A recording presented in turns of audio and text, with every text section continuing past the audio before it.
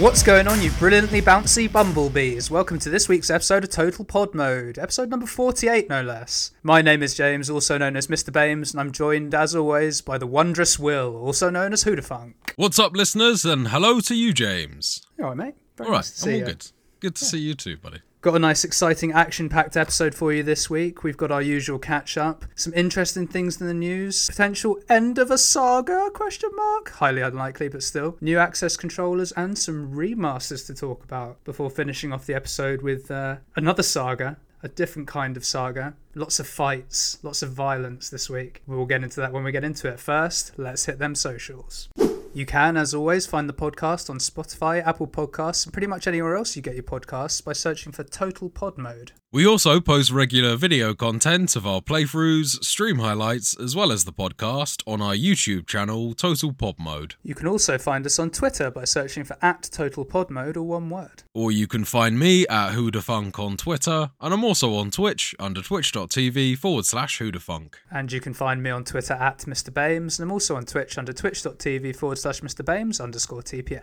So Will, talk to me, man. What have you been playing this week? So this week, I managed to actually put a few more hours into Resident Evil 4. About time. So picking up the game, I started off in the maze section with Ashley accompanying me, where you fight various kind of mutated zombie wolves. The 3 or 4 doggos that chase you around that maze? There is a lot more than 3 or 4 doggos in the remake, and actually I think in the original as well, but the amount of dogs has been significantly ramped up in the remake, it felt like. Running around that maze was pretty tough, I gotta say. I think it probably cost me about 2 continues overall, mostly just because of the surprise, but you kind of make it a fine art on your third attempt going through these sections, and it was fun. It had a few more twists and turns than the original, was obviously laid out slightly different, and the solution to the puzzle was actually to raise 3 flags, and once you've raised those, a gate would open that allows you to progress onto the next area. As opposed to just get into the middle, wasn't it, the last one? No, I think that you had to get 2 halves of an emblem in chests at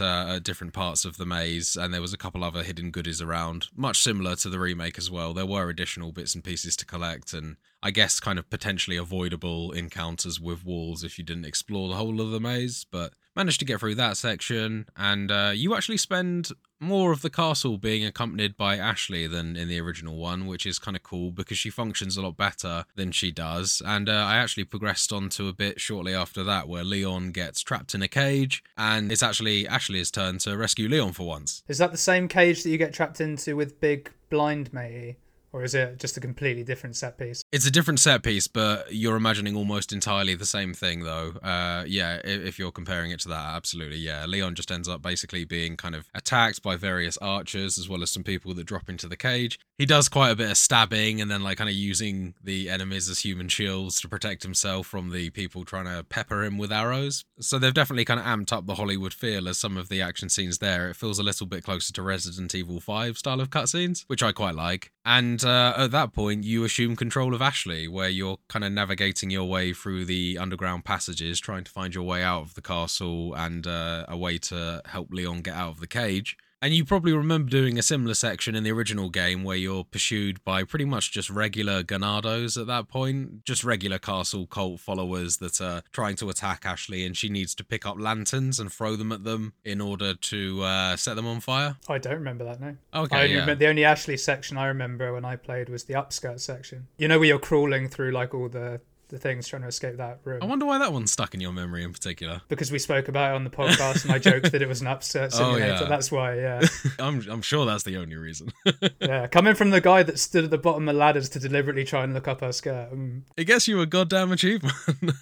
Anyway, back to Ashley. So you assume control of Ashley. Instead of fighting your way past regular kind of castle cult people, this time round, you actually need to avoid more of the suits of armor. Do you really not remember a section where you have to avoid suits of armor as Ashley as you're walking down a corridor? Different ones lunge out at you and you've got to press a QTE to avoid the lunging statue. I remember that bit, but I don't remember anything about throwing lanterns. Maybe you just didn't pick it up and just ran through the area instead. Yeah. It is a possibility to use that to fight the enemies. Maybe you just chose to run past them or away from them. I was them. playing quickly, so probably. Yeah.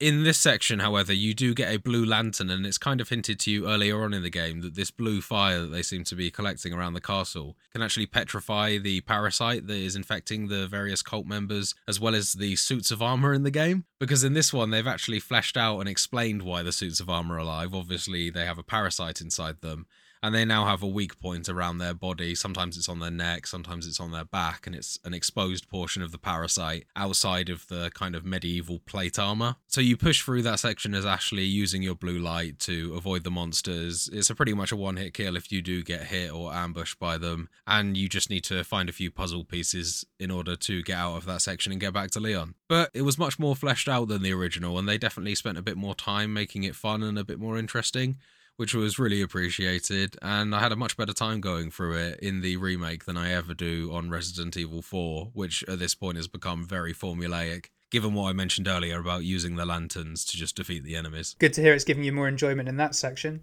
Bit more use of Ashley, maybe. Did feel a little bit like just a sort of tack on because they could, from memory. Because there wasn't many Ashley sections where you controlled Ashley, was there, in the original? There was just the one. Just the one. And that's kind of a theme of all of the Resident Evil games, in terms of there is always a section where you at some point switch over to another person. Well, I say always is probably an exaggeration, but think back to Resident Evil 2 where you played as Ada or as Sherry. And also Carlos in Resident Evil 3 as well. Have to take your word for that one. Yeah. So I'm making good progress through the castle. I think I'm probably just about to come up to a boss fight now, because at this point we finally did get separated, Ashley and Leon. And it's now up to Leon to, I guess, go rescue her from Salazar. And I'm looking forward to fighting him as well, because from memory, that's a big mutated boss that you have to fight. And I'm looking forward to seeing how they've redone that one.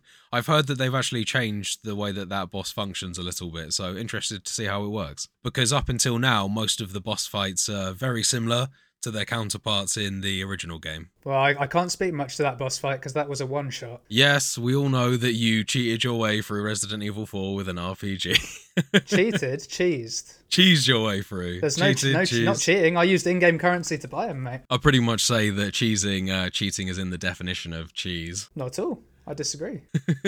You're using an unfair advantage to make the game easier for yourself. If that's not cheating, I don't know what is. Well, because if you can pay for it with legit currency in the game, it's not cheating, it's intended. What do you have to pay for? 30,000 pesetas for the rocket launcher. If you collect the money and you can afford it and you buy it and you use that inventory slot, it's not cheating, it's just you playing the game a different way. I guess so, yeah, I can appreciate it, but it does seem still like kind of you miss out on quite a few of the fun parts of the game by using that technique. I don't know, I found it very fun. Very fun to press a button and watch a cutscene. Yeah. In comparison to actually playing a fully fledged boss fight. In this instance, yes, I didn't enjoy the game that much, if you remember, so I was quite happy with it getting through it. Oh, you know, we can't all be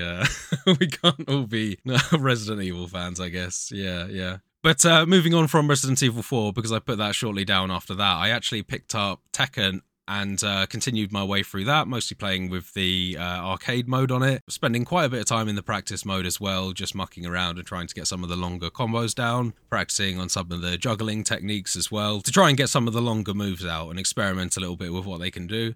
And at that point, I was using an Xbox controller wirelessly for the PC, and I found that using the claw grip with those smaller buttons was actually getting quite difficult in order to pull off some of the longer combos, especially because a lot of them require a sort of rhythm and timing to them. You can't just press all the buttons really quickly in one thing. You have to take breaks and certain pauses in between combos. So at that point, James, I reached out and actually bought myself a little arcade fighting stick on Amazon. It was only about 30 quid, and I've been having a great time. Excellent. Talk to me about it. What sort of differences are there? Presumably makes your movement a bit better, makes your inputs a bit more accurate. It's definitely inputs and timing a lot more accurate because the buttons are a lot larger and spread out. You just feel like you can have a lot more of a positive input on the buttons. Yeah. And the way that the buttons have that slightly springy feel to them, just like an arcade stick, gives you that kind of bounce back that you need to just be very precise with how often you tap something. So I'm finding it's making a huge difference in terms of the reliability for pulling off these difficult combos. I mean, it's pretty typical that you'll try and start a combo in a game and muck it up, but I'm finding I'm a lot more consistent using the stick as well. I can believe that because you're sometimes using the small buttons, because I was using a controller as well when I play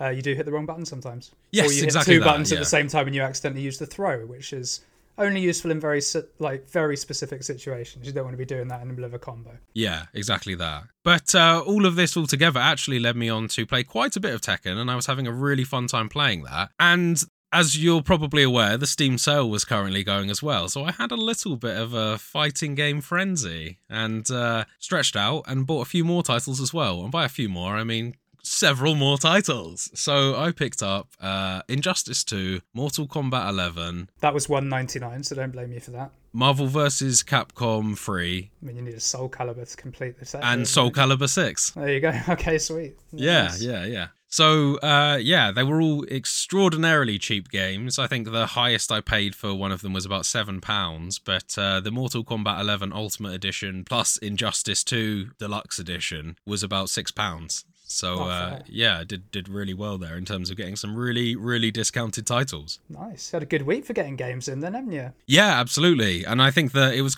this may well be like a sunken cost fallacy that I'm slowly digging myself a deeper hole into. But, you start off with Tekken 7 and you're like, the controller's really not quite doing the job.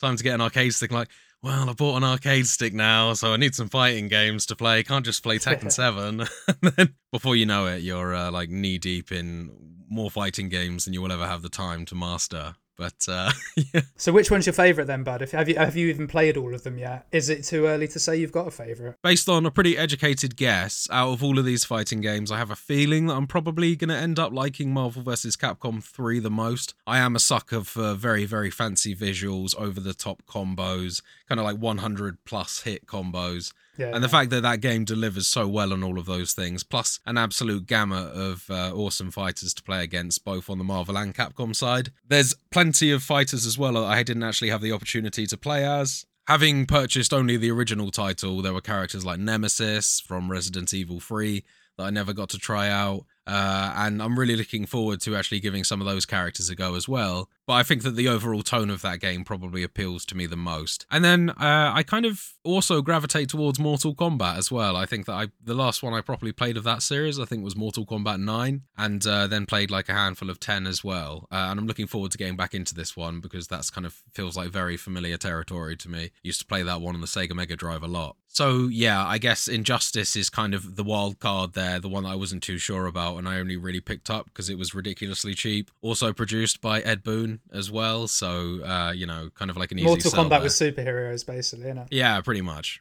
yeah. Minus absolute gratuitous violence, but still some like pretty awesome shit. Doesn't Superman fry someone's insides with his X-ray vision or something? Yeah, but it's kind of still kept to that level. It's like, the equivalent in Mortal Kombat would then be innards spilling out everywhere and stuff like that, and then he like starts playing piano with the guy's fucking jaw or something. Still pretty gruesome though, for Superman at least. Yeah. I mean, like they get fucked up, which I'm looking forward to checking out. So we shall see. But other than that, no, it's been a long overdue trip back into Resident Evil 4 and then just a little final flurry of fighting games. So, with that, man, over to you. I have had a relatively lean week compared to last week, but still a couple of things I can talk about. Can't say I'm surprised, man. You had a pretty hefty week last week. Thanks for filling in again. That's all right. You sorted me out the week before where I did absolutely all, so it's fine. I finished off Stick of Truth. Oh, very good. Yeah. Wasn't a particularly long amount I had left to do from last week. I think another maybe 2 or 3 hours at most. Did manage to get all of the Chim Pokemon, did manage to get all the friends. Nice. So that was good times. Did a little completionist run on that then? A little bit, yeah. I haven't got 100%, but 46 out of 50 or something like that. That's good enough for me, really. Nice. But that was good fun. Really enjoyed it again the second time. And I will be playing The Fractured But Whole at some point, but I want to give myself a little break from South Park because you sort of get super into it for like a week or two and then I find that you need a little break from it. Yeah. I think that you can kind of overdo that sort of entertainment, I think. But then I too had a little sort of spending spree again this week on some very cheap things. Oh, you double dipped in the Steam sale. I like triple dipped. Oh, you haven't stopped dipping. It's just been one consistent big old dip. It's not even really a dip, mate. At this point, you just went swimming. Yeah, well, I always do, mate. It's rare that I'll spend less than £70 in a Steam sale because I'm a fucking idiot.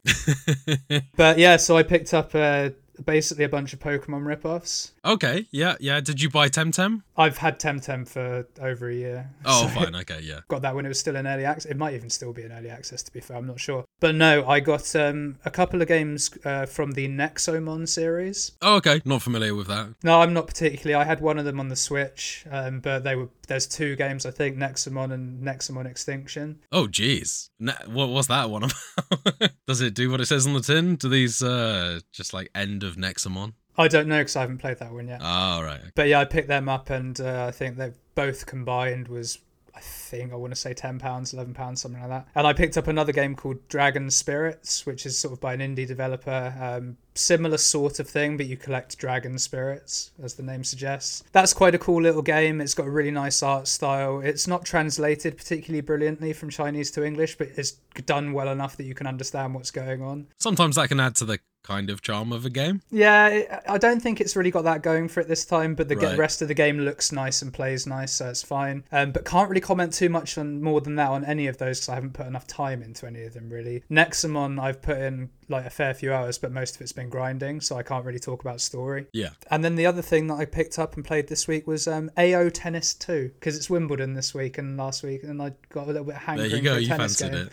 Is Topspin not available on Steam? If it wasn't on sale. Oh, fine. Okay, yeah. So I got AO Tennis 2 again because it was £10 or something, and that's quite decent. Takes a little bit of getting used to. It's a little bit more, you have to sort of aim your shots by moving a dot on the court and then releasing it at the perfect time with the perfect power. And if your power or spin is slightly off, you'll just hit it out or it will drift out. Okay. So it takes a little bit of time to get used to, but I've played a bit of that and getting used to it, getting better, but it's not going to be a game that I spend hours and hours playing. It's going to be if I fancy a bit of a run in a tennis game. I'll just jump in that for a few hours. I'd love to tell you that over the coming weeks I'll play these games more and tell you more about it, but honestly, knowing me, it's probably just one of those Steam sale impulse buys, and I might play a couple more hours here or there. Yeah, it's just a summer fling, you know? When I met you in the summer. I do need to start a big game again there soon. I've been thinking that it's been a minute, or it feels like it's been a minute since I played something like substantial. So watch this space on that, but that is all my updates for this week. So unless there are any further questions, Your Honour, I think we'll move on to the gaming news.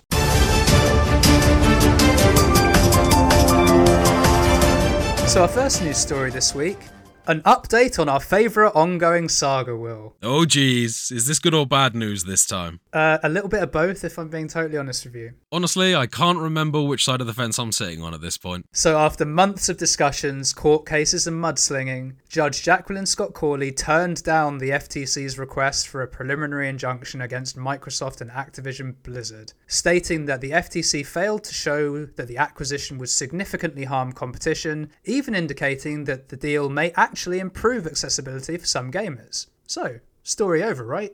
Well, not exactly, because on the very next day, the 12th of July, the FTC announced that they would be appealing the decision, getting in quick before the appeal deadline of the 14th of July, today at the time of recording. Of course they did. So Team Microsoft are naturally not thrilled with this, with Microsoft President Brad Smith noting, "We're disappointed that the FTC is continuing to pursue what has become a demonstrably weak case, and we will oppose further efforts to delay the ability to move forward." Although they also go on to say that they are confident that the US will remain one of the 39 countries where the deal can be closed. Interestingly, this all comes at a time where the UK's CMA also seemed to be softening their stance, with the CMA pausing legal action to consider new or altered proposals from Microsoft. Is the end finally in sight, Will? Or is this just going to be the gift that still continues to keep on giving, 8 months later, 9 months later, whatever? I'm going to go out on a limb and say the latter. 100% the latter. There is no way this is over. The CMA pausing legal action to consider new or altered proposals, that was always coming anyway, absolutely with their objections to the case. Microsoft are always going to come back with ways that they can get around that. We even talked about certain services or aspects of a game not being available in other countries. It's been done in parts of Europe before in terms of loot box action within games that has been removed to fit in with local laws there. I think there's absolutely a chance that we'll see a kind of a counter-offer sort of different option put forward by Microsoft. And who knows, that may well even become the sort of the universal approach, seeing as the amount of objections that they're also receiving from the North American market as well. I think they may well just sort of cut something down to appease them, and it may well have been their deal all along. You go in with a high offer knowing that it's going to be shot down, but you still get more than you hope for. Yeah, I kind of agree. I don't think it changes much. The deal's due to close next Tuesday at the time recording, 18th of July. I don't see this impacting that. It will just impact the specific countries that are involved. And I cannot see a situation where the US or the UK don't want COD to be sold in their countries. So I'm sure this will all get sorted out. I'm sure Jim Ryan's going to be pissed, but... That's what I mean. They're going to come up with an alternate proposal to get around these things, is very likely to happen from my perspective. I think that in order to get these things to appear, they will just make some minor changes to get around the legality or the major concerns there, or just put an extra clause in that kind of appeases some of the counter arguments. Or they'll just play hardball. I think Microsoft eventually win either way. Do you really think Microsoft will be willing to play hardball and be like, okay, fine, you don't get Call of Duty then, North America and the UK? I guess you're just not in the market for Call of Duty. I think I'd be surprised. There's certainly like a long People would rally against their governments. I need Modern Warfare 3, you sons of bitches. You joke, dude, but you know people would. You know there'd be fucking riots outside number 10 if that happened. Give me Black Ops 5. I think they're literally like shit would go down if that happened. So no, I just think Microsoft would actually go in a very strong position now. The fact that the judge has turned down the FTC's request because it's basically saying they don't really have much of a case, I think says a lot. And I think that the FTC will have their tails between their legs, even though they're appealing it. I think the CMA will also have the tail between their legs. It's like, oh shit, the FTC lost. That makes us look like dicks now too. So yeah, I think Microsoft are sort of in the driving seat at this point. But we shall see when more things happen in the coming weeks. Watch now, next week something come out saying that the whole deal's off because Phil Spencer called someone a cunt or something. Like, you just never know. So now to talk about the other side of that coin, our second news story this week relates to Sony. They have officially revealed the release date and price for their PlayStation 5 Access Controller. Sony's PlayStation 5 Access Controller will officially launch on the 6th of December 2023, having been in development for 5 years. It is set to be priced at around $90, although this will also be dependent on individual retailers and obviously local currencies and things like that, and it's due to be available for pre-order from the 21st of July. So, here are some key specs that you can expect to see with this bad boy. It consists of a joystick and circular keypad with a 360-degree orientation. Very funky. It comes with 19 button caps of various shapes and sizes and 23 removable tags to mark the buttons for ultimate customization. It allows users to swap buttons and create custom configurations with said buttons. Users can map multiple functions to the same button. The controller can store up to 30 different control profiles, and it has 4 aux ports so that third-party accessories can be used alongside it. And it looks like quite a neat piece of kit, this. Bit of something for everyone, no matter what your disability may be. You can sort of customize it, move it around to fit your needs. I think it looks quite funky in that respect. What do you think, Will? It's got an interesting design to it. To me, it resembles kind of like a Simon Says game with too many buttons on it. The fact that you can configure it and swap the buttons out is definitely interesting, and obviously it makes sense given that you've got 30 customizable profiles, which you'd obviously have different profiles for different games that you're playing, depending on which game placed necessity on using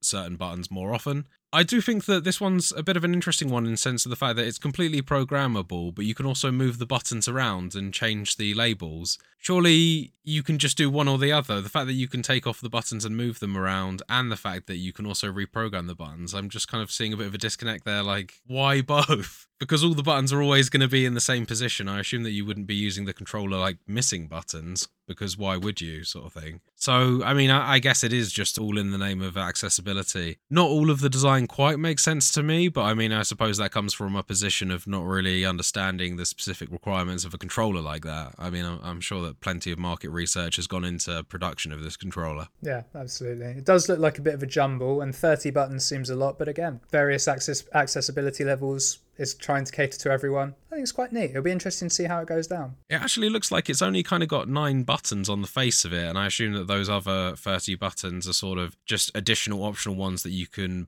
peg in or swap out. But I don't think that it has sort of 30 buttons that you can hit all at one time, potentially. No, not at all. But you wouldn't ever need that in a game, right? No. I think even some of the most complicated MMOs don't use 30 buttons, although I could be wrong on that. I just look at it and I think that, yeah, it'll be interesting to see how the buttons actually function. It definitely seems useful that they've got, when you look at them, they've got some that are ridged upwards and some that are ridged downwards. That definitely has adaptive uses there that would be very useful for people with different disabilities as well. I guess I'd be quite interested to actually see one of these being used.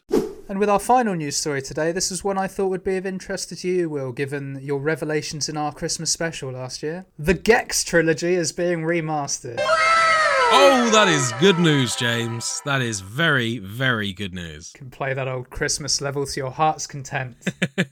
I can spend hours playing the first level of a game that I played as a fucking 7-year-old or something. So as Will sort of intimated there kind of with his response, I'm not really sure how many people are actually clamouring for this, but regardless, Limited Run will be bringing the trilogy to modern consoles for the first time. How fucking dare you, James? Everyone's clamouring for Gex 1, 2 and 3. Yeah, I'm I'm sure. I can fucking hear them all on their rooftops screaming. So, as I say, it's coming to all modern consoles, Xbox, PlayStation, Switch, the works, with the originals having released on the PlayStation 1 in the 90s. Announced at their own showcase, no release date details have yet been confirmed, but I speculate it could be some time given that Limited Run are also working on a number of other remasters, including but not limited to Clockmaster, which is a point-and-click horror game. Sing to me, Limited Run games. Tomba, which is a cult PlayStation 1 platformer. Oh my god, they're making a man moist over here. And a physical version of Chicory, A Colourful Tale, which was a 2021 indie darling, which I believe was critically acclaimed but didn't get the love it deserved. Okay, I can't sustain this one. I didn't even hear of that one either. I've not played or heard of any of them, so I can't really add much context to this, but I know that as a PlayStation 1 boy back in the day, well, you probably have some experience in these. Any of these tickling your balls? Yeah, so Clockmaster is a game that I played much later via emulation, but it's very much a cult classic. Not particularly one that I have any nostalgia for, but I would be looking forward to checking that one out. Very unlikely that I would actually pick that one on myself, but looking forward to seeing a YouTube video of someone playing that through. However, Tomba and Gex are both titles that I'm really excited for, particularly Tomba in this case, which was a sort of 2D cross 3D platformer, which also had RPG elements. You had various melee weapons that you could upgrade and equip throughout the game. It had pretty standard RPG feel, and you wielded a kind of flail, but you didn't actually have a handle for the flail. It was very much just kind of a ball on a chain that you held. And you would go through fighting kind of demon pigs who appeared to be taking over the land and turning everything into what looks like kind of pink mushroom clouds, like all the trees look like they're covered in mushrooms. So despite the kind of cutesy look, it's somehow corrupting the land. I can't really remember the specifics because it was all very zany, but the game had a great sense of humour, really well done animations, and it had a real kind of unique feel to it. And the combination at the time of 2D and 3D, where the levels had multiple layers that you could go deeper into, was really impressive to me as a kid. I'd really wish I could add some colour to this, but I don't even know if I know what this looks like. You're just a kind of weird pink-haired dude in green shorts, and you've got long, spiky pink hair. That's pretty much it. So it sounds like I don't need to add any colour to it, but terrible joke. But yeah, no, it sounds quite interesting though. The whole sort of purple mushrooms taking over the trees corruption thing sounds kind of neat. Yeah, I think that you would probably quite like the look of this game. Unfortunately, you don't actually get to see any footage of any of these remasters in their announced trailers. Gex had a pretty decent one where it was absolutely teasering a kind of a new GoldenEye / James Bond game, where it had the classic silhouette of James Bond walking, but then very quickly gets slapped away and turns into Gex. I was a little concerned about Gex's voice. I do not remember Gex sounding like that, and I don't know how I feel about Gex's new choice of voice actor, given that we probably only heard a line from him. This could be a Chris Pratt situation, but I'll be interested to hear more of that and to find out what they've done to my boy Gex. Well, he had 3 voices anyway, didn't he? They definitely swapped out voice actors for him over the years, yeah. Maybe that's what I'm hearing. I heard the European or the UK localization version of his voice. So, I don't know. Whereas, no doubt this remaster would feature, if there was a variation, it would be the North American version. And for Tomba, we didn't see anything other than what is essentially just kind of like a remaster, or I don't know whether it's just a HD upscaled version of the original cartoon introduction to the game, which features kind of Tomba running around the landscape causing a load of chaos. So really interesting to see just how well they get into remastering these games. Limited Run to me is a game company that mostly focuses on physical releases and re-releases of games, but hasn't necessarily been too heavily involved in emulation, at least while I've had my eyes on it. However, I was looking into it a bit today, and they have a new engine that is actually porting over quite a few of these games and acting as a kind of interface between modern hardware and old school games. Essentially, it's kind of like a collection of emulators that they're using to put these titles out again for modern hardware. Excellent. Well, hopefully we'll see some more of the same then. Maybe they'll be the ones that finally do Bloodborne. Who knows? Are these going to be remasters, or are these just going to be kind of emulated, slightly upscaled games as well? So I believe it's kind of a mixture. I think that some of them are just ports. I think the Gex series specifically are remasters rather than just ports. Tomba might be a port. Don't hold me to that, but it might just be a port. Honestly, that game wouldn't look bad by today's standards either. The 3D elements, perhaps, yes, but the 2D elements were just really nicely drawn anyway. So yes, that's fine. And I think that Chicory, A Colourful Tale, I think that is just becoming a physical version. Presumably it was digital only before. Fine, okay. I don't know. But so I think kind of a mixture of all of them. So interesting stuff from Limited Run, and it'll be very interesting to see what else they potentially come up with in the months and years to come. And with that, we come to the end of the news for this week. So why don't we sidle on over to Completionist Corner? Here we go for the Completionist's Corner.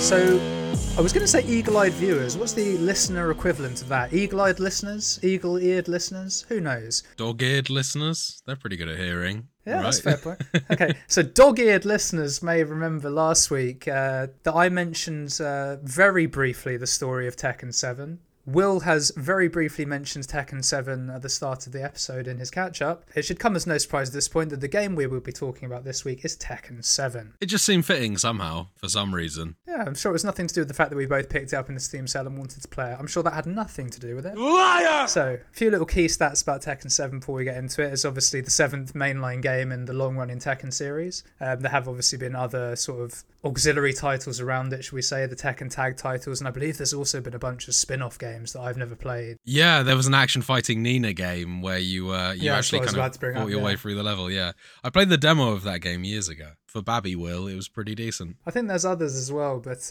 huge franchise, whole host of spin-offs and things like that, and a bit of crossover with some pop culture. I'm looking at you, Gon from Tekken 3. There's a guy from Walking Dead in Tekken 7, so that's pretty neat. I mean, Bruce Lee's been in Tekken since the start, basically. Shoutouts to Law. So this game came out in 2015 for arcade, and actually took quite a while to get to consoles. It didn't come out on consoles worldwide till 2017, at which point it was sort of inducted into the Evo fighting scene, and it's been running ever since, I think. Sort of only really sort of starting to run down at the moment, and even that, it's not slowing down. We're just waiting for Tekken 8 at this point. Yeah, if anything, I'd imagine it's kind of ramping back up again in preparation for Tekken 8. It certainly worked its magic on me. I mean, that definitely formed a part of my decision in picking up Tekken 7. The story of Tekken 7 basically follows straight on from the story of Tekken 6, which I never played, but basically the big bad of that game was drawn out of hiding by Jin Kazama, by Jin starting a war, basically. Yeah. I think his name's Azazel. Azazel, I think. I don't know if he's a demon or what, but He is a demon, yeah. he comes out, Jin kicks his ass, and here we are, Tekken 7, the war ensues. So, the story of Tekken 7 chronicles the war between the Mishima Zaibatsu and G Corporation after the events of Tekken 6, as I've just said. So the game's story is chapter-based and is told from the perspective of a reporter whose wife and son were killed in the conflict, with the reporter looking to get dirt on both corporations to ultimately take them down, getting his revenge. And at this point, it is probably worth talking about the style of storytelling in the game, because it's quite interesting in my opinion. So we have these sort of comic book-esque style stills, if you like, with our reporter here acting as a narrator over the top of it, talking in the first person about his experiences with meeting the characters of the game. And this narrator has an absolutely, deadpan even feels generous. This guy feels like somewhere in between like an AI-generated voice of that TikTok dude that you always hear, where it's kind of just computer-generated anyway. It sounds like they've taken that and fed it through another AI machine, because there is no drama or suspense, regardless of what this guy is saying, for any of the narration of this story. Big thumbs down. Big thumbs down for the voice acting here. I don't think he's quite as robotic as the TikTok thing you've just mentioned, but I know exactly what you mean. He lacks emotion. Not quite as robotic, but very robotic still, I would say. There's a twang of it in there. Wooden. Very wooden. Regardless of what he's saying, he has the same tone of voice throughout it. No matter how epic a thing or disastrous a thing is that he's describing. It's like someone's reading their memoirs to their nan. It's I know what you mean. He reigned over his empire until only recently. He was also the one who started this damn war, which took everything from me. I dreamed of one day killing him with my bare hands. But to offset some of this, we do get some quite good action cutscenes sort of interlaced after the narrator's spoken and before we fight in various scenarios. And those are very good in my opinion. Yeah, I like the one where Heihachi just starts fucking kicking heat-seeking missiles out the air and back at the people that fired them at him. That was pretty memorable. What I quite liked about these as well is that all the characters talk in their native tongue. They do, and they all kind of act like they are completely bilingual as well. So how the they understand each other, I don't know, but hey, video games, right? And we should also probably at this point, for those listeners that aren't fans of the Tekken series or know nothing of the context of this, we should probably mention 3 of the main characters, 2 of whom we've already mentioned just talking about the game. So, the characters it's probably worth getting into now are Heihachi Mishima, who is the founder and the previous leader of the Mishima Zaibatsu. All-round dickhead, I'd say. He's sort of portrayed as the bad guy throughout most of the Tekkens, although actually some of the revelations in this game made me feel a bit more sympathy to him, I've got to say. Yeah. But we'll get into them as we get into them. Heihachi shed a few tears in this one. We have Heihachi's son, Kazuya Mishima, who is the leader of G-Corp and notably is half devil.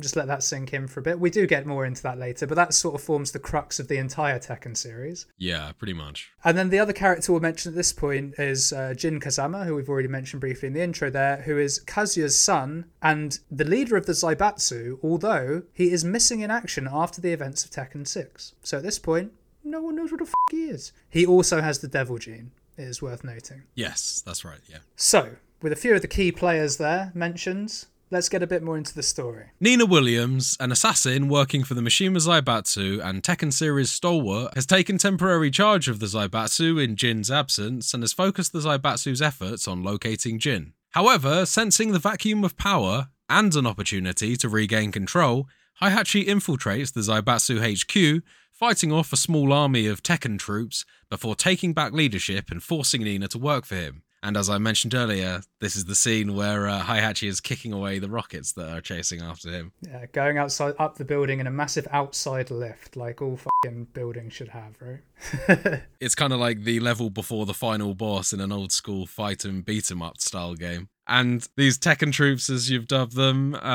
he manages to fight his way through hundreds of them completely unarmed just because he is that much of a badass. You say completely unarmed, he's got electricity in his body, hasn't he? Yeah, I mean, like, he keeps on saying that he's not a demon, but I mean, humans don't just have electricity flowing out of their body whenever they get hyped. So I'm kind of leaning on the fact that Heihachi's not, like, entirely human either. To be fair, did you ever play Tekken 4? Did I? No, I didn't play Tekken 4, no. Because Jinpachi, who we do mention very briefly later in this, he's Heihachi's father. He's not human. Yeah.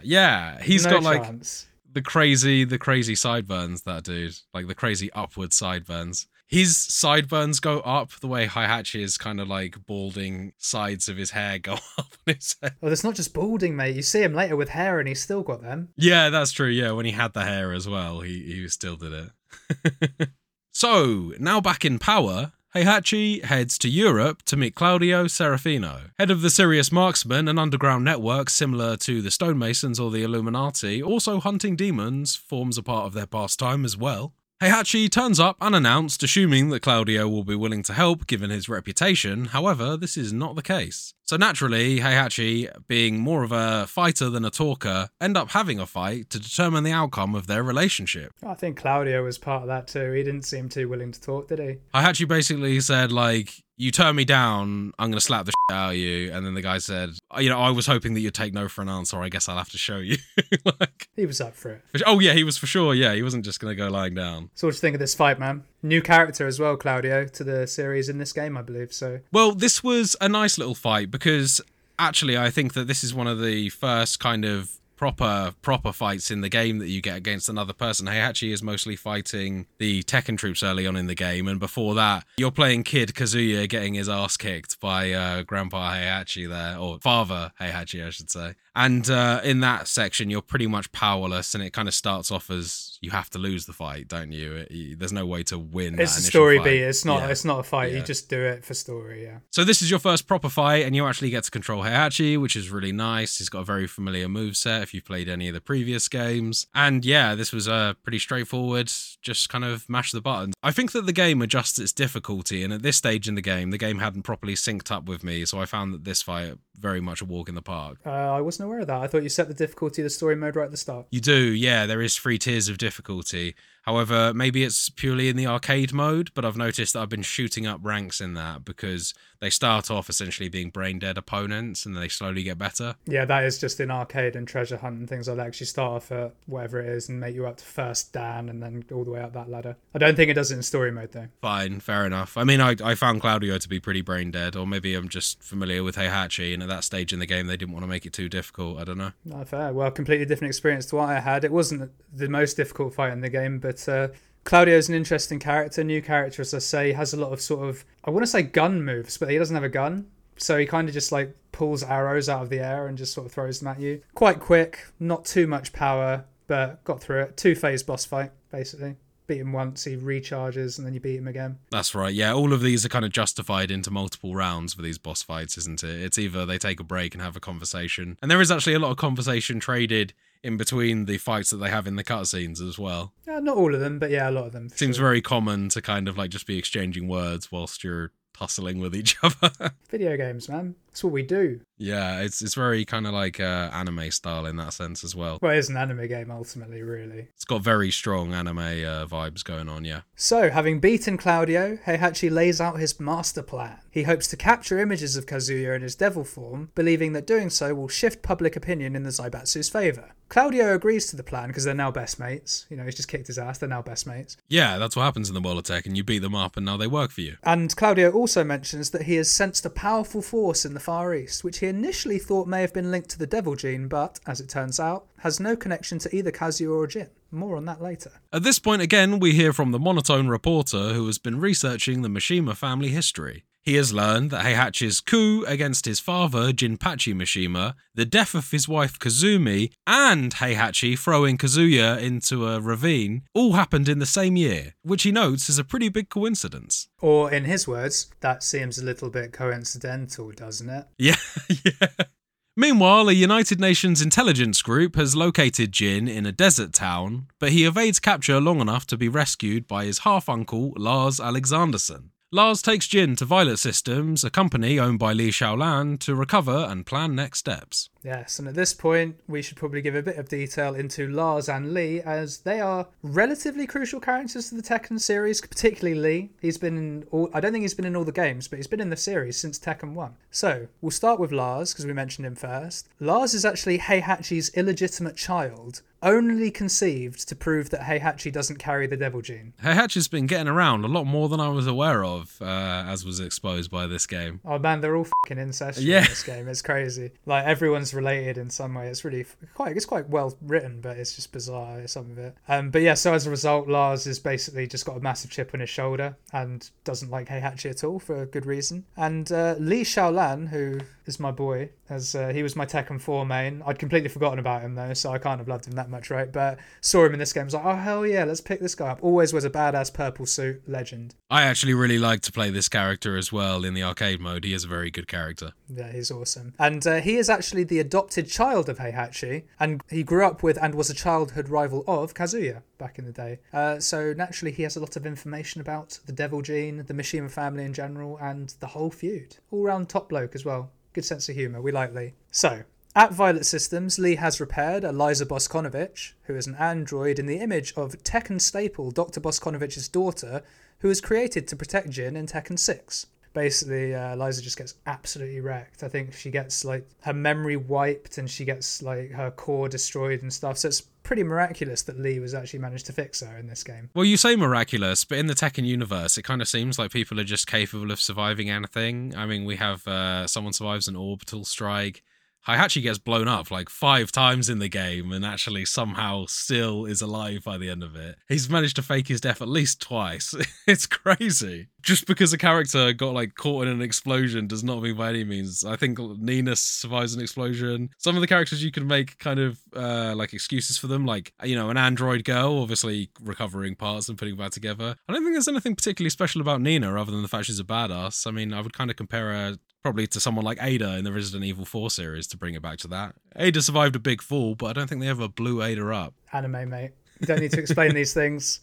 It just happens. If you like scenes where people rise from the rubble, punching a fist in the air, this game is for you. Despite this being a pretty miraculous feat, fixing up Eliza, they barely have any time together before the Zaibatsu attacks the compound, hoping to retrieve Jin whilst he is weak. However, after some fights, including a grueling few rounds of us controlling Eliza to fight Nina Williams, so there's some good fights this. Nina was tough. Nina was real tough. But eventually, as Eliza, we do beat Nina, and the trio of Lars, Lee, and Eliza are able to escape with Jin, blowing up their building to bury the Zaibatsu remnants in the process. After this has all gone down, the reporter meets up with Lee and Lars and ends up standing by Jin's bedside with Lars. At this point, he narrates that all he wanted to do was kill Jin whilst he had the chance, given Jin is the reason that the war was started, and is therefore in some way responsible for the death of his family. However, he is discouraged from doing so by Lars, who states that whilst he had the same thought, Jin is the only person capable of stopping the conflict.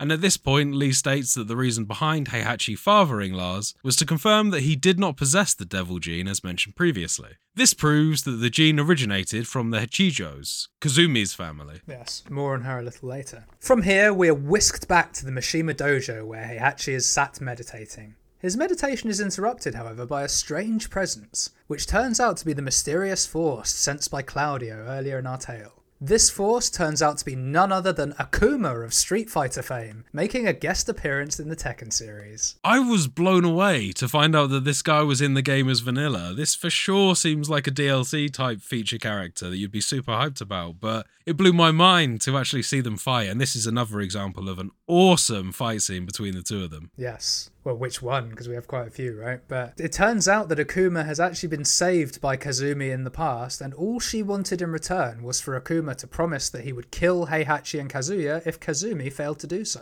as she predicted that both would engulf the world in war and destruction. And at this point, we have this kick-ass fight that Will's talking about here, with sort of, let's call it 3 rounds, really, because it kind of is. You have one fight, and then it briefly has a little pause when the dojo gets attacked by an army of jacks. It's worth mentioning at this point that jacks are cyborg tools of destruction, originally designed by Dr. Bosconovit. I believe at the request of Kazuya, although it might have been Heihachi. Awesome to see Heihachi and Akuma team up for this fight as well. Very similar to how previously when Kazuya and Heihachi were forced to team up and they were kind of fighting each other, or at least Kazuya was fighting Heihachi in between beating up the people that were attacking them. You get to see Akuma and Heihachi go toe-to-toe with a bunch of jacks, which have basically kind of look like massive muscle men, but they're robot people, aren't they? Exactly that, cyborg bodybuilders. Yeah, exactly that, yeah. After that sort of cutscene bit, we have what I'd call the proper fight of Akuma versus Heihachi, and it's worth noting at this stage, you've been controlling Heihachi for a lot of this, but actually this fight, you control Akuma both times. And I actually really struggled with this one, and I'm not ashamed, but also slightly ashamed to admit I had to turn the difficulty down for this fight eventually. I could not use Akuma. I just couldn't do it. I struggled real hard. He felt really slow, really sluggish, which I know he's not. I've seen good players use him and he's wicked, but I really struggled with this. I had to turn it down and I still barely won. Yeah, you just need... It's them Street Fighter inputs, man. It's a different ballgame to Tekken, and obviously porting him into it, they have actually included all of his moves from the other series as well. So he's very fun to use, I found him, but that's because I do have a bit of a kind of casual background with Street Fighter as well. And although I didn't play Akuma very much, a lot of his moves function very similarly to other characters like Ken, for instance, or Ryu. Akuma's a complete badass, and actually he features in another one of the fighting games I picked up this week, Marvel vs. Capcom. Badass in both games, and controls exactly the same. Good for me. And that was the interesting thing about this is slightly off topic, but actually when Akuma was introduced as part of Tekken 7's roster, in the Evo fighting scene, you actually had Street Fighter players playing in Tekken because they could use Akuma. Yeah, quite well. That's awesome. But yeah, the main thing I struggled with this, other than not being able to use Akuma, was actually Heihachi had... there is a special name for it, but I've forgotten what it is. They go semi-invincible, and you can attack them, but you won't stun them out of their move, and they can then just wail on you. Yes, and I couldn't deal with that with Heihachi. Heihachi's a really difficult opponent to fight. I remember him being the opponent that I struggled with the most in Tekken 3. And I don't know if that means anything comparatively to Tekken 7, but I don't blame you for struggling against Heihachi. Yeah, no, he's a badass, tough character. Akuma defeats Heihachi with his ultimate move, and assuming that he's dead, proceeds to G Corporation's Millennium Tower to find Kazuya. However, Heihachi, being the crafty old bastard that he is, survives. but decides to have the Zaibatsu declare him dead to the public so that he can enact his master plan from the shadows. Oh, sneaky bastard. So he uses an orbital satellite to actually capture images of Kazuya, who is now fighting Akuma atop the Millennium Tower, transforming into his devil form before spreading the images worldwide, ruining G-Corp's public image. Yeah, kind of hard to get behind a company when their CEO is literally the devil. Hey, devil. Literally a devil.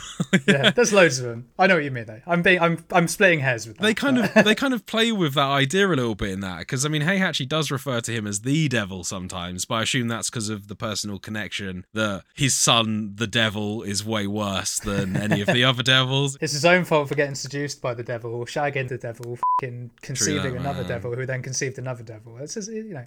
Never put your dick in devil crazy, Heihachi. If that wasn't enough, he then uses the satellite's orbital laser weapon to destroy the Millennium Tower, literally vaporizing this massive skyrise building, hoping to take out both Kazuya and Akuma with this orbital cannon. This time, however, it is Kazuya's turn to survive, and in a fit of rage, he uses his devil laser power to destroy the satellite, crashing it into the ground below. The wreckage destroys a small town when re-entering the atmosphere, which leads to the Zaibatsu's reputation also being destroyed. It feels very kind of Team America World Police in this situation, where they're both just fighting each other, actively making the world a much worse place for everyone. Yeah, family feud, you know. Yeah. This has happened.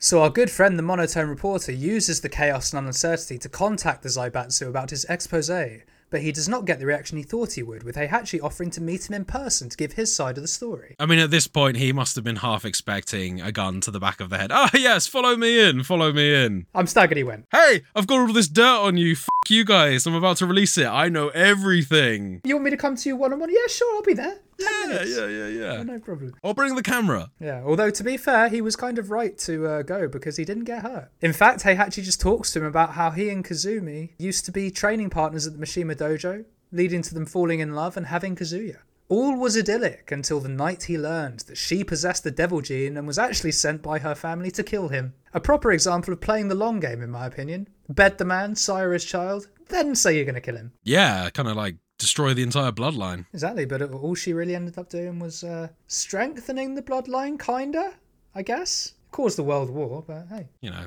a small price to pay. For laser beams that come out your forehead. Good times. This revelation led to Heihachi being forced to kill her in self-defense, and we see a touching cutscene where we can see the conflict in Heihachi before he finally snaps her neck, saying that she's no longer the Kazumi that he fell in love with. She's been lost to the devil. Wow, she was the devil all along. But at that point, I don't think he knows that.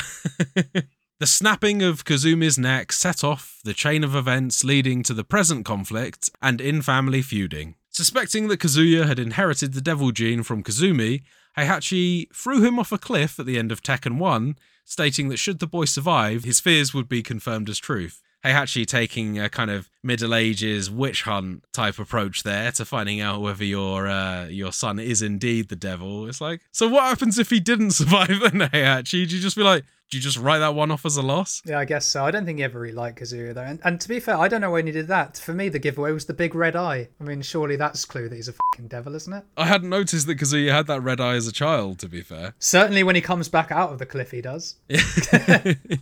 After revealing all of his past, Heihachi has the reporter escorted back to Lars and co. before travelling to the volcano for a final showdown with Kazuya. And he doesn't really do this in a very friendly manner. He kind of koshes the journalist over the head and kicks him out. Oh yeah, I've written it more friendly than it was, for sure. Like, actually what happens is he basically has the guy, like, handcuffed and blindfolded and taken to a random pier. Yeah, knocked out, and by the time he comes to, he's surrounded by Lars, right?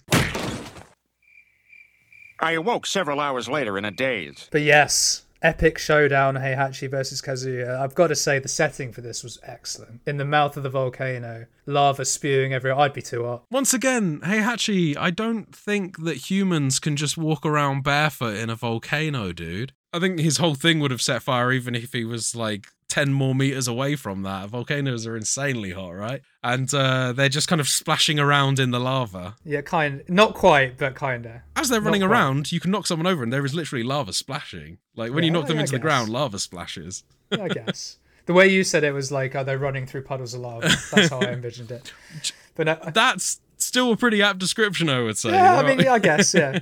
But I can kind of, I don't want to use the word justify this because I can't justify it, but I can sort of explain it away Tekken-wise at least. So I believe that through his years of training, he has sort of centered himself so much that he has all the electricity coursing through him, and that gives him superhuman-like powers, enabling him to survive. Yeah, I think you're right there. And Akuma actually does state earlier on, when questioned by Heihachi, why didn't you come find me sooner if you were told to come hunt me by Kazumi? Akuma basically just says, I was waiting for you to get stronger, kind of suggesting that Heihachi at that point was considered too weak to even try and face him, and he didn't want it to be an unfair fight, which again is like a very kind of measuring my power level type thing. It's a very Akuma thing to say as well. Yeah, it's a very anime boss type thing to say. I wanted you to be powerful so I could test myself to the fullest. So I had to use at least 2% of my force. Yeah, alright Goku, chill out mate. But yeah, no, this fight was cool. You once again take control of Heihachi, and I think the way it's actually sort of done, I believe it's across 2 or 3 rounds this again. There's a lot of exchanged punches between them that separate around and then back out. Basically what happens is you win every fight, but essentially Kazuya still beats you every time. And we have normal Kazuya, we actually fight full-on Devil Kazuya in this bit. More devil than he's ever been at that point as well. More detail for sure. Well, he's actually got kind of like all the devilly, it almost looks like a devil suit of armor, a bit like how Dante looks in Devil May Cry in his devil trigger mode, whereas the devil mode that he did when he shot the satellite and when the Heihachi Corp was recording him, he still kind of had human skin, it was just off color. So I think he's deeper into his devilhood. Yeah, there's levels to it. He's not purple anymore though. He used to be purple back in the day. He's now sort of a blacky brown. Had a few design changes there. Yeah, but no, this is a very powerful fight. I felt Heihachi also does his like Super Saiyan power up, and that's pretty much exactly what it looks like. It looks like a Super Saiyan power up. They have a great little few fights, and it actually ends with Kazuya sort of seeing all the times in his past that Heihachi's been a dick, and he summons all his anger to finally take him down. It's quite brutal. They do that in another section earlier as well, when you're slapping around Kazumi in that fight just before you snap her neck. Occasionally as you punch her, you'll have her come up on the screen like as a nice memory back in the past. So they actually do kind of inject some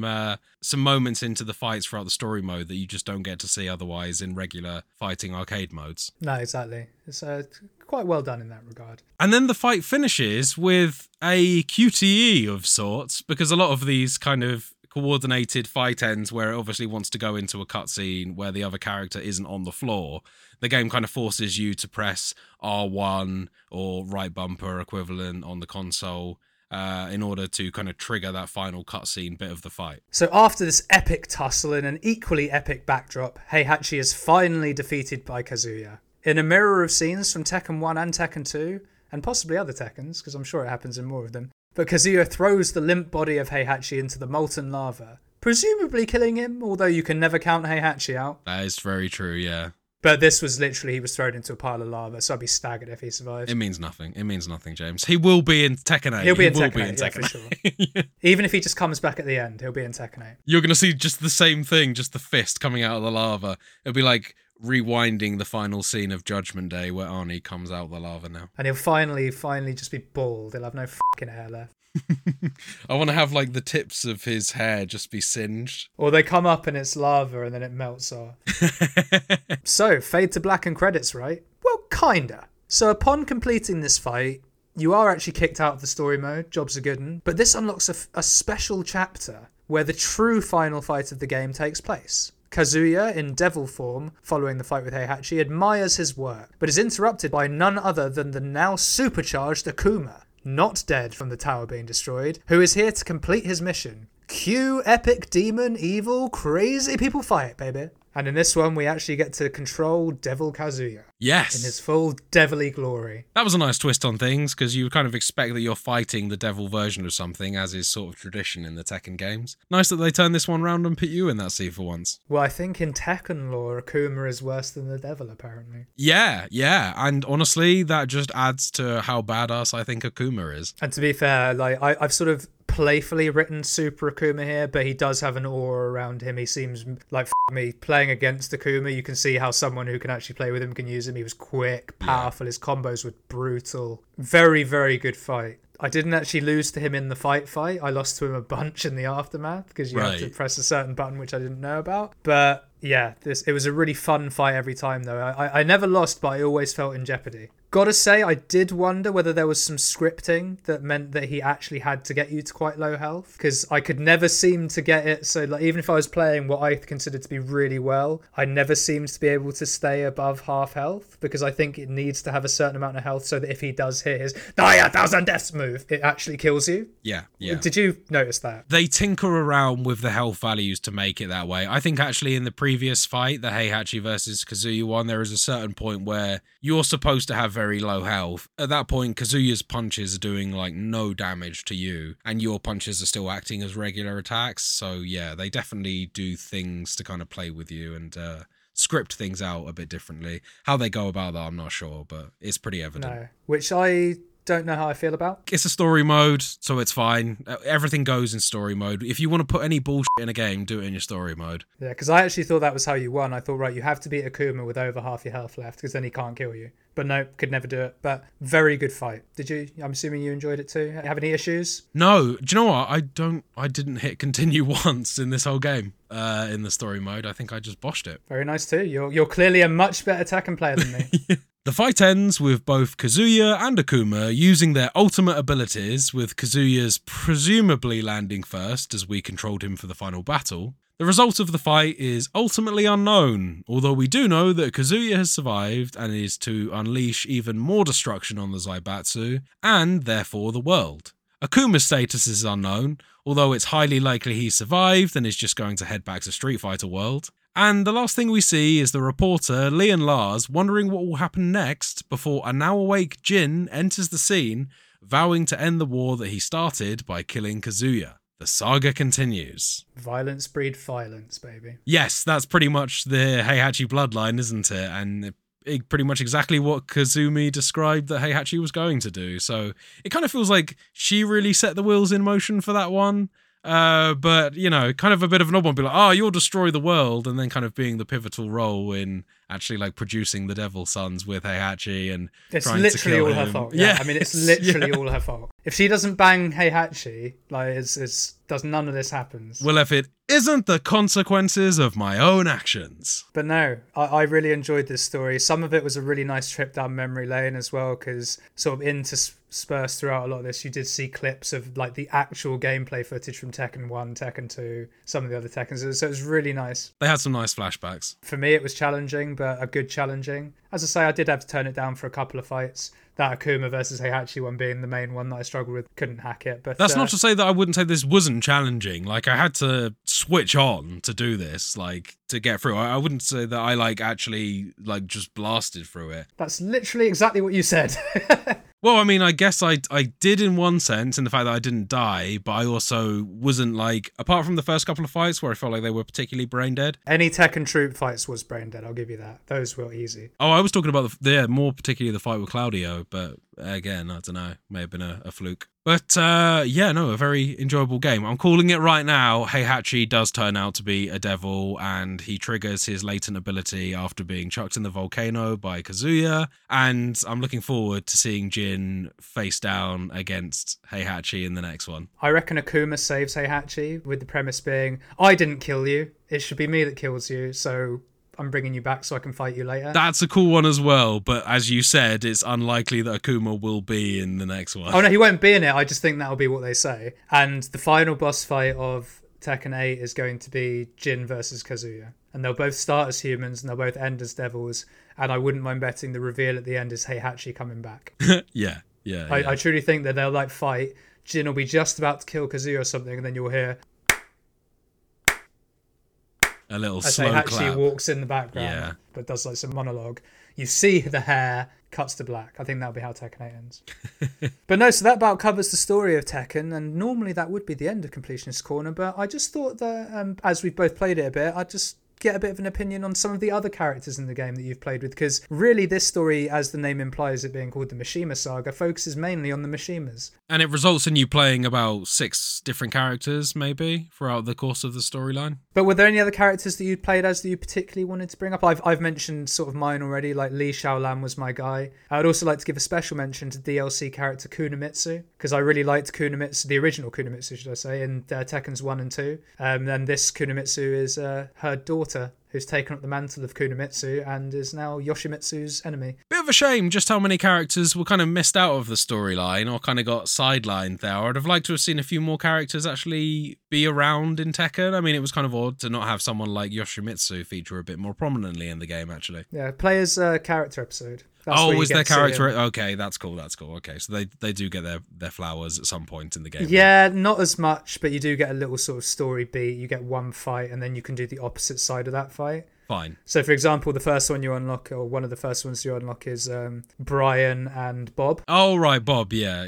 You can see it from Brian's side, and then you see the same thing from Bob's side, and you get a little bit of information that way, but it's not a lot. It's one fight. That's fine. I mean, I'm more interested in the kind of the cutscene that you get as a reward, because that was always the thing that I was hunting for in the earlier Tekken games, was do the 10 or so arcade fights that you needed to do to unlock the cutscene for each character. Yeah, the one I'd recommend doing, given that you've mentioned some of these characters before, I'd recommend you do the one that is Hwoarang and Devil Jin. That's cool, because I really like Hwoarang as well, and he was actually one of the characters I was going to list as the characters that I really liked in Tekken 7. Yeah, well, you actually see the story of how he loses his eye. That's cool, yeah, because I was spending quite a bit of time searching for Hwoarang on the character list, because I was looking for kind of like a red-haired biker dude looking guy. Was not expecting a black-haired dude with an eye patch. He has like a red streak in his hair still, but that's kind of about the only resemblance that he has to Hwoarang from Tekken 3. Although I do think there is an ability to go in, customize characters, and unlock a lot of their original outfits, which is really cool. Outside of that, I really like Julia as well, who I believe she was Native American in the first or second Tekken. Her mum was Tekken 1 and 2, Michelle. Oh, right, okay. And she does have a Native American outfit in this one too. Oh, she does? Okay, yeah. In this one, she just seemed to be wearing like jean shorts and a pink flannel shirt. So I was like, yeah, that's I her guess default, yeah. They've kind of turned down some of the allusions to kind of real-world cultures and things like that. No, I think it's like Outfit 2 or Outfit 3. Fine, okay. But, I would say that probably Julia and Hwoarang are 2 characters that I spent quite a bit of time with. I've been progressing a lot of the combos and juggles with Paul as well. Always liked Paul Phoenix just because of the ridiculous flat top hairstyle that he has. And I really liked his kind of leather biker jacket outfit that he had in Tekken 3 as well. Always reminded me of Johnny Bravo. Yeah, there's definitely some Johnny Bravo going on there. It doesn't help that one of his intro kind of initial fight walk-in scenes is literally him doing the combing his hair like Johnny Bravo. At least in Tekken 3. I haven't seen that one in Tekken 7 yet, but I imagine it may well be in there. And a special shout out to King as well, because I had a good time getting my arse absolutely handed to me by Liam while we were playing that. And some of the different combo moves you can do there, being able to catch someone out of the air into a fighting grab, that's really, really cool to me. And I definitely want to give him a bit of a play later on and experiment a little bit with some of that tech. Yeah, I like how we've both picked characters that have been in other games. We haven't picked any of the new ones. Well, I suppose Kunomitsu 2 is kind of new, but not really. Same as Kunomitsu 1, basically. Yeah, I haven't really played too much with the newer characters, mostly because they don't particularly stand out to me, again, because I'm just not familiar with them.